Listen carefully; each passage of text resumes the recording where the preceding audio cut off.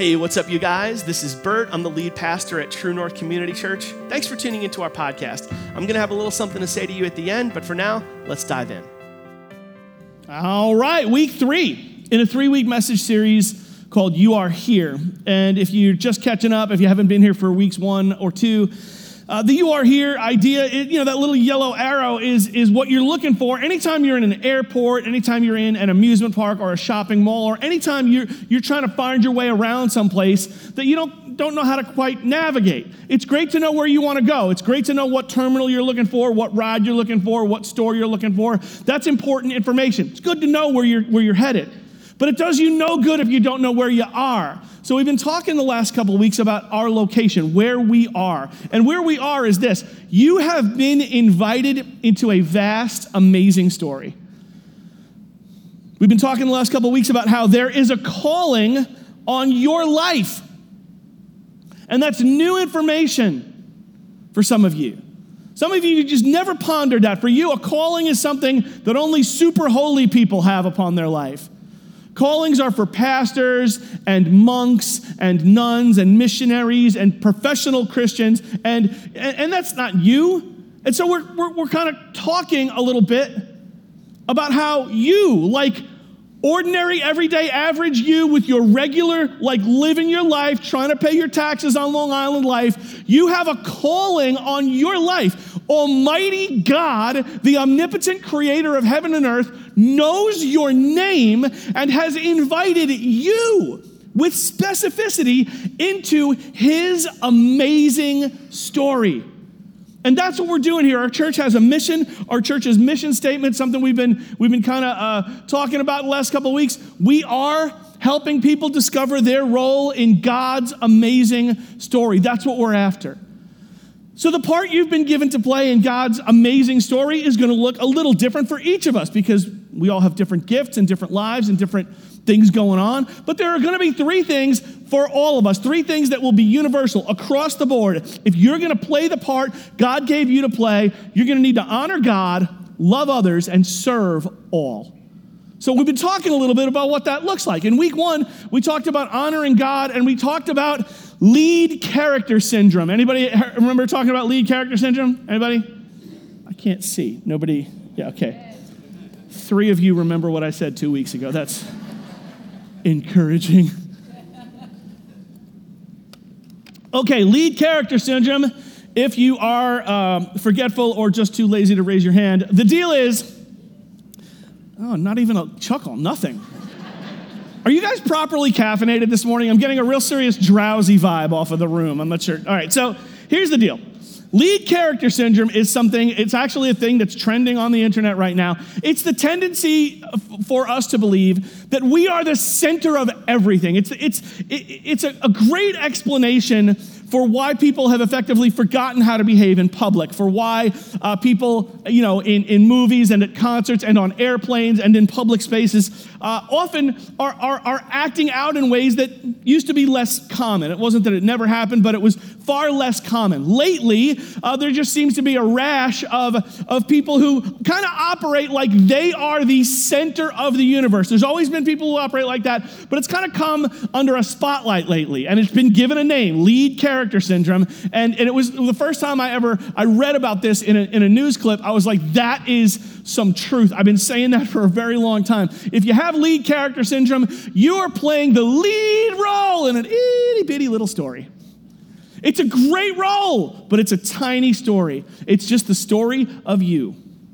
You have been invited, if you're going to honor God, to lay down that lead role and pick up a supporting role in something vast and amazing. It begins with believing God exists. It continues with believing that Jesus Christ, his son, lived on the earth, died, and rose from the dead in payment for our sins. And from there, we move into responding to that. We respond to what Jesus did on our behalf by honoring God with the rest of our life, laying down our lead role in our little story and honoring him in lots of other ways. And then last week we talked about loving others. Loving others, not just loving other people, but loving people who are other than us. We talked about loving those people. Remember that from last week? Those people. Those people are out there. Those people don't think like you. They don't act like you. They don't vote like you. They don't raise their children like you. They don't drive like you. They don't dress like you. They're just other. They're different. They're those people. And you've said things like, I can't believe those people think that way. I can't believe those people operate that way. I can't believe those people blah, blah, blah, blah, blah, blah, blah. And you've got this whole like category of people. Sometimes you're waving a paintbrush at like 100 million people. And to you, it's just those people. Loving others means you love others. Love people who don't operate like you. Doesn't mean you have to like them. Doesn't mean you have to sign off on everything they do and say. But we're called to love, even our enemies. That's loving others. Today we come to the hardest part of this 3-part formula. Serve all. Serving.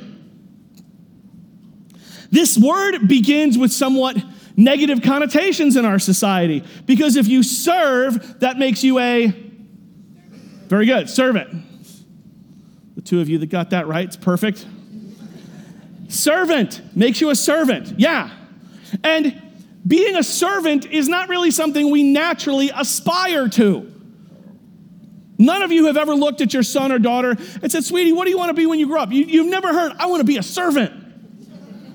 I want to be somebody's servant. Come on, let's be honest. You don't want to be a servant. You want to have servants, right? I don't want to be a servant. I want to have servants. I want that Downton Abbey life where there's like 12 people trying to figure out what to feed me for dinner. That's what I want. I want somebody turning down the bed. I want somebody fixing everything. I want everywhere I go, there's people like making preparations. I want people serving me. That's my natural inclination. And that inclination is in you as well. We don't want to just serve others. We want to be served. So this is where the rubber hits the road. This is the hard part. This is where I'm not saying it's easy to love those who are different than you. That takes work as well. But for this is the true snapping in half of lead character syndrome. And I'm going to read you some verses now that are, to me, honestly, these verses are like, they're a little disturbing.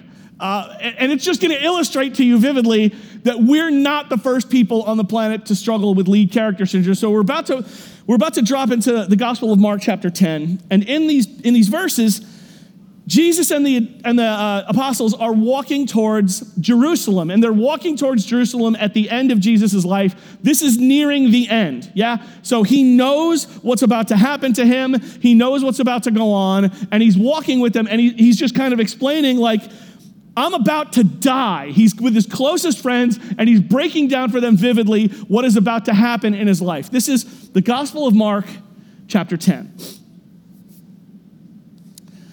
They were now on the way up to Jerusalem, and Jesus was walking ahead of them. The disciples were filled with awe, and the people following behind were overwhelmed with fear. Taking the 12 disciples aside, Jesus once more began to describe everything that was about to happen to him. Listen, he said, we're going up to Jerusalem, where the Son of Man will be betrayed to the leading priests and the teachers of religious law. They will sentence him to die and hand him over to the Romans. They will mock him, spit on him, flog him with a whip, and kill him. But after 3 days, he will rise again. This is a very heavy moment. These guys are good friends. They've been traveling together for several years, and Jesus is sharing like deep things with them. He's said this stuff before. They never quite get it, but he's trying to help them understand. And this is difficult stuff for him. Now, I can think of several appropriate responses. If you're one of the 12, I can think of several appropriate responses to what Jesus just said. Because what Jesus just said to him is, fellas, look, we're heading up to Jerusalem. I know this doesn't land right on you, but I'm telling you, when we get there, I'm going to be betrayed. I'm going to be handed over to my enemies. They're going to throw me in jail. Then they're going to spit on me. They're going to flog me with a whip. And then they're going to staple me to a cross, and I'm going to be executed. And you're going to think I'm gone, but I'm not gone all the way. I'm coming back. That's what he's breaking down for them. Now, I can think of several appropriate potential responses to that. One of them might be, Jesus, no, we're not going to let that happen. We're going to defend you. We'll circle up. And why are we going towards that? Why don't we turn around and go the other way? Like, why are you walking towards all of that? Also, we could defend you. We're not going to let them touch you. I'll get some guys. I know a guy who knows a guy. We'll get some guys up here. We'll call some dudes up. We're not going to let them. We'll defend you. We'll make it. We won't let this happen. That's one potential. That would be an appropriate response to your friend telling you something. Here's another potentially appropriate response. Jesus, I'm so sorry. I don't know what to say. Can we help? Is there something we could do to prevent this? Are you okay? Like, are you sure? Because you're the Messiah, and this doesn't make sense, and we're but what can we do? Like, they could have been protective of Jesus. They could have been compassionate towards Jesus. He's bearing his soul to them, and they just missed the boat. They don't say anything like that. Would you like to know what is said next? Would you like to know what the disciples do with all that stuff that Jesus just dumped on them? Here's the very next thing. Then James and John, the sons of Zebedee, came over and spoke to him. Teacher, they said, we want you to do us a favor. What is your request? He asked.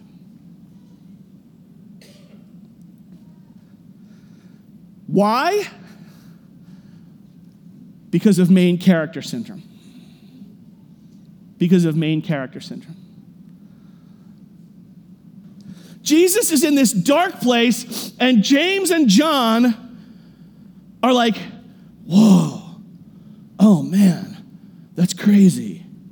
It's terrible. Wow. Anyway, hey, was wondering if you could do us a favor.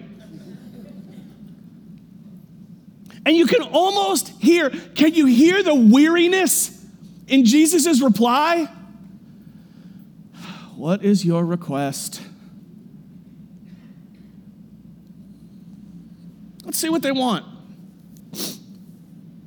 They replied, when you sit on your glorious throne, we want to sit in places of honor next to you, one on your right and the other on your left. But Jesus said to them, you don't know what you're asking. Are you able to drink from the bitter cup of suffering I'm about to drink? Are you able to be baptized with the baptism of suffering I must be baptized with? Oh, yes, they were. Oh, yeah.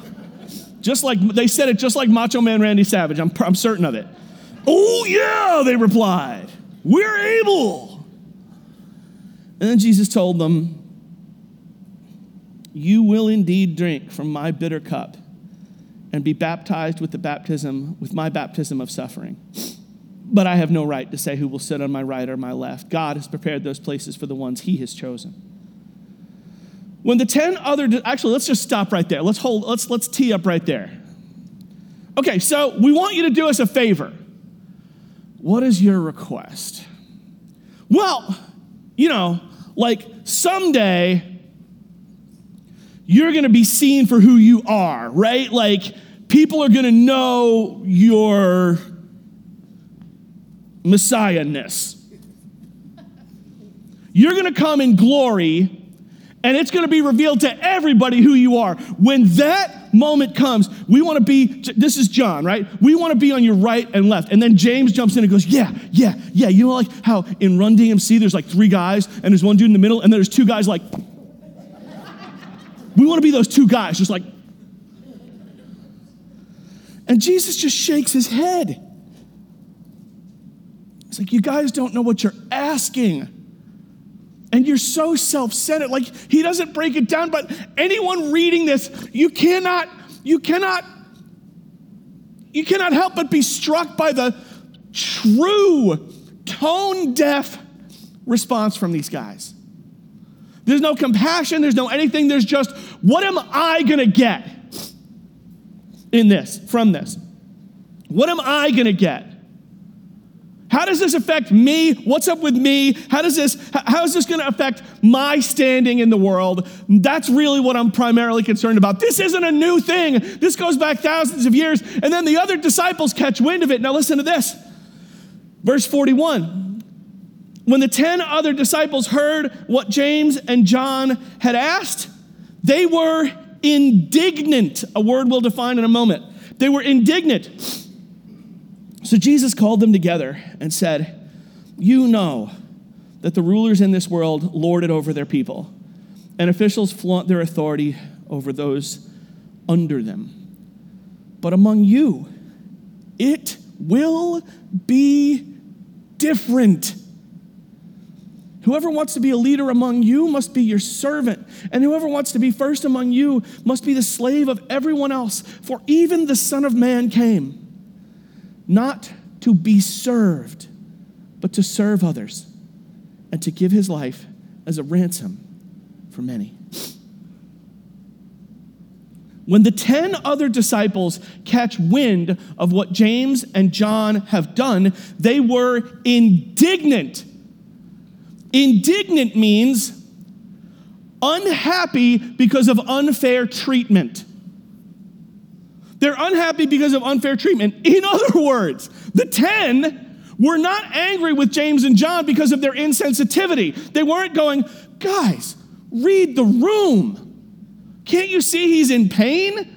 What a terrible thing to ask. What's the matter with you? There's none of that. They're just indignant because they perceive unfair treatment, which is to say, they're like, well, what about us? We want to be in Run DMC too.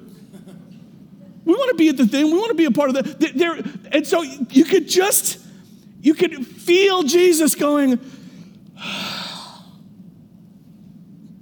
guys, how can I say it any plainer? I didn't come to be served. I came to serve. In this world, rulers lord it over their servants. But among you, among my followers, it has to be different. If you want to lead, you serve. You want to be first in my kingdom, you serve everyone else, and I'm going to set the example for you.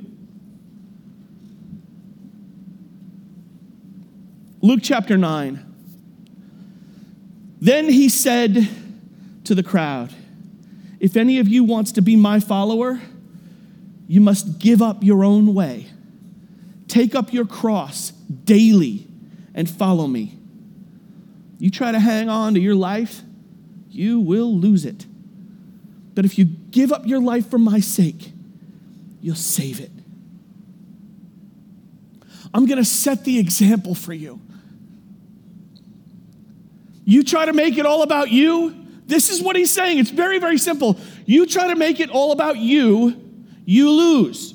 You can. You're free to do it. I've given you free will. You are enabled by God to live for you, with you at the center of your little story, and try to have as many servants as you can, and try to get as much as you can, and live a life of ease and comfort and have no troubles. If that's what you're after, maybe you'll find it. I don't know that you will, but maybe it's out there. Maybe you'll find it, and that'll be your deal. Jesus is saying, though, you've been invited into something bigger. And if you want to live that little story with you at the lead, you're going to lose in the long run. But if you're willing to be a little counterintuitive, if you're willing to have a tiny bit of faith and swim upstream against culture for just a minute, you might perceive that you've been invited into something vast. And that although it swims upstream against this thought of, I want to have servants, if you're willing to serve others, to put yourself last, you're going to see a whole new side of life. New doors are going to open for you. And you're going to realize that this is where real life is. Follow me, he says. And you're going to have to put this to death every day. You're going to follow me. You want to be my disciple. You pick up your cross and you follow me daily. You pick up your cross daily.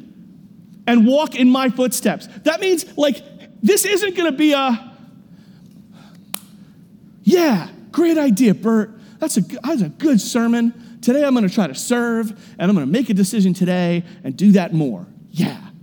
This isn't going to be that, because if you do that, I'm not wrong with that, but if you do that, tomorrow you'll be right back to your own ways. This is something that has to be done daily. Daily, we put to death our old nature. Daily, we take that lead character syndrome and snap it in half and remember that we're playing a tiny, tiny part in a vast, amazing story. Following in Jesus' footsteps.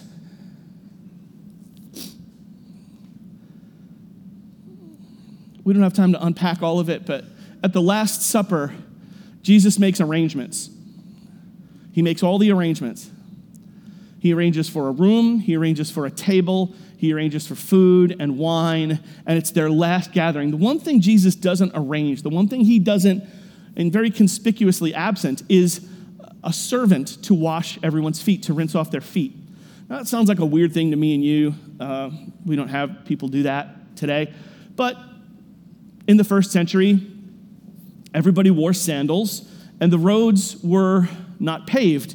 So everyone's feet were kind of dusty when they came in. And they didn't sit at high tables and high chairs the way we do. They kind of reclined a lot closer to the floor.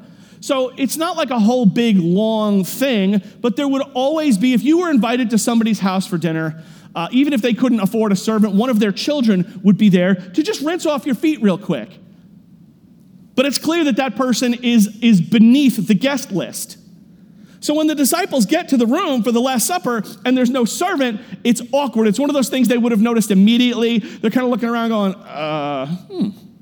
this is weird. Are we just gonna sit like this? Like, we're not gonna, I don't know. This is kind of, it's kind of a weird thing. And there's a little bit of, there would have been some tension in the air, and nobody steps up. Nobody says, hey, you know what, guys? I got it. I'll do it. And then, in what was surely the most awkward moment of their time with Jesus, hands down, Jesus strips to the waist, ties a cloth around his waist, and gets down on his hands and knees, and one at a time washes the disciples' feet, which surely prompted responses of, oh, no, Jesus, no, not you, I'll do it. Now probably everybody wants to do it. Now everyone's like, oh, no, don't worry, Jesus, I'll do it. And Jesus is like, no. Follow me. Follow my example as I humble myself, as I put myself last to honor God. Follow me in this. And he does, it's unthinkable. He's God incarnate, washing their feet. And that's what we're called to. That's how we're called to operate, to love others, to serve, to put ourselves last. Final verse for the day. I know I hit you with a lot of scripture today. Last verse for the day. Philippians chapter 2, verse 3. Don't be selfish. Don't try to impress others. Be humble, thinking of others as better than yourselves. When I memorized that verse, I was in college, and it came in a different translation. Do nothing out of selfish ambition or vain conceit, but in humility, consider others to be better than yourselves. I like this translation, though. It says, don't live to impress others, which is basically what everybody is doing on social media. Don't live for you. Do nothing out of selfish ambition or vain conceit. Walk in humility and consider others to be better than you. In doing so, you will honor God. You'll find yourself loving even those who are other than you.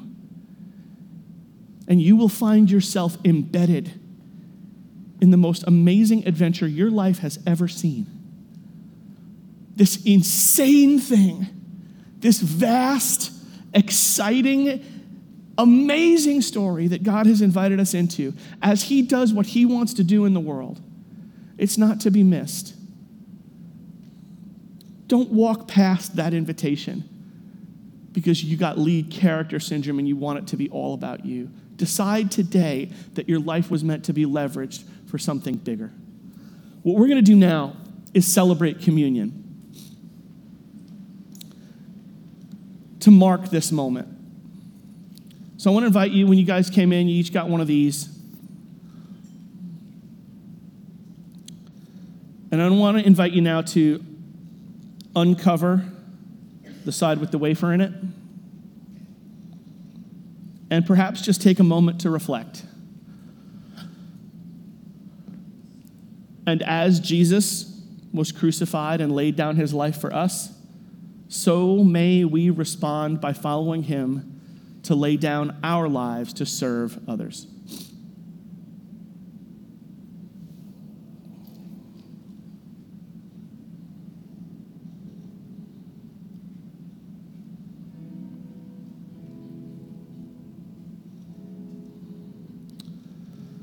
And on the night in which he was betrayed, our Lord took bread.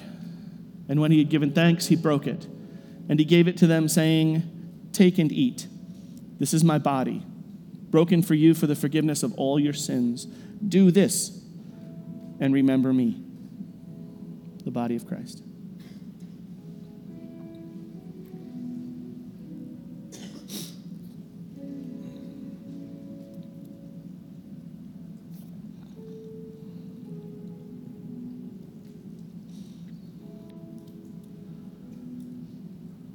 And after the same manner, when he had given thanks, he took the cup, and he gave it to them, saying, "Take and drink.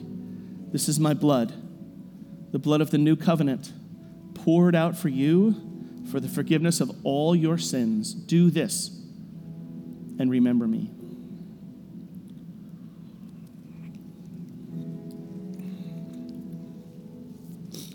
Father God, we love you so much. And we want to follow you. We don't want to make it all about us. We don't want to live our lives as the lead character in this tiny little story. We've tried, and we're bored, and we're frustrated, and we're never satisfied, and it's just left us empty. Would you quicken our hearts and fill us with faith today to pick up that role that you've given us to play, that supporting role in your vast, amazing story? Would you fill us with courage enough and faith enough to step out and follow you, to honor you with our life, to love those who are other than we are, and to serve all? May that be true in each one of our lives. We pray together in Jesus' name.